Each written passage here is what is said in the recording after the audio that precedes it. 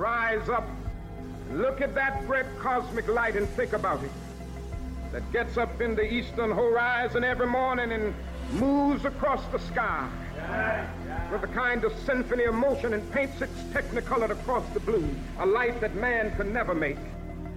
They become so involved in thinking about man's progress, they forget to think about the need for God's power. Well, brothers and sisters, and those new listeners, and anybody who's hearing this, you will know that we know the power of God.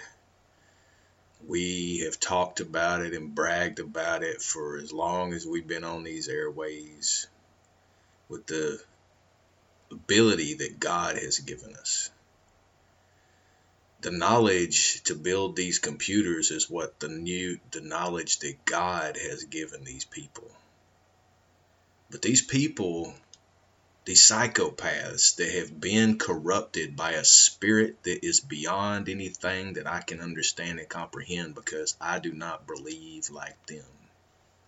They are under the impression and the belief that they are supposed to be the controlling power over us, because their mind is corrupted into thinking because they have gotten money. Money, brothers and sisters, is the root of all evil. I believe it truly in my heart because of how many things that have been done in the name of money, or things that have not been done in the name of money. Jesus in the temple overturned the money changers' tables because it was not of God what they were doing. And people would try to tell you, ungodly people, untaught people from God and untaught people from Jesus Christ will try to tell you that they were just, Jesus was overturning that mound because money changing was not supposed to take place in the temple. If you understand what Jesus has always told us and what the good book, the Bible, reads, it says that our body is the temple of our creation.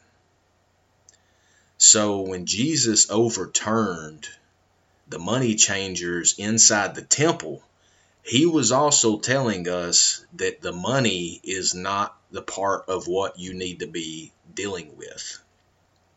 Whenever he fed the masses, he never gave them money. He gave them food. He gave them bread. He gave them fish. That's substantive. Money is nonsense. We don't have to have it to live. We don't have to have it to survive. We don't have to have it in our system of life in order to be what we are. If you want to be a nurse and you want to take care of people, you go and learn to be a nurse and you go and do that. If you want to be a guitar player and you want to sing songs, then you go and do that. If you want to be an engineer and create the most fantastic car that's ever been created, you go and do that. It's all things are allowed to be done until you risk the lives of other people. But people have gotten tricked into thinking that you're supposed to do anything to survive, and you're supposed to be over anybody to get what it is that you want. Brothers, sisters, non-believers, people who are listening to this, it's not about what you want. God gave you this life, and he gave you everything that you need in order to fulfill his promises and his will. But as Dr. King said, you've gotten away from that.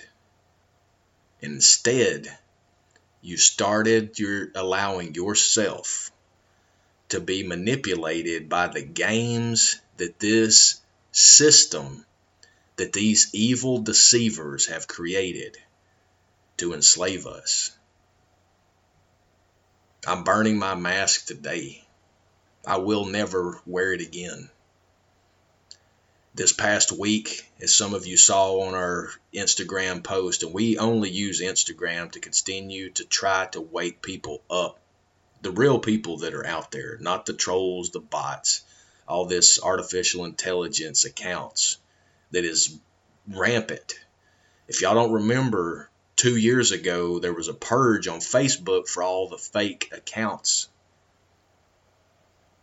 Allegedly. Because they didn't purge it. They just let you know that they were out there. It's all over the internet.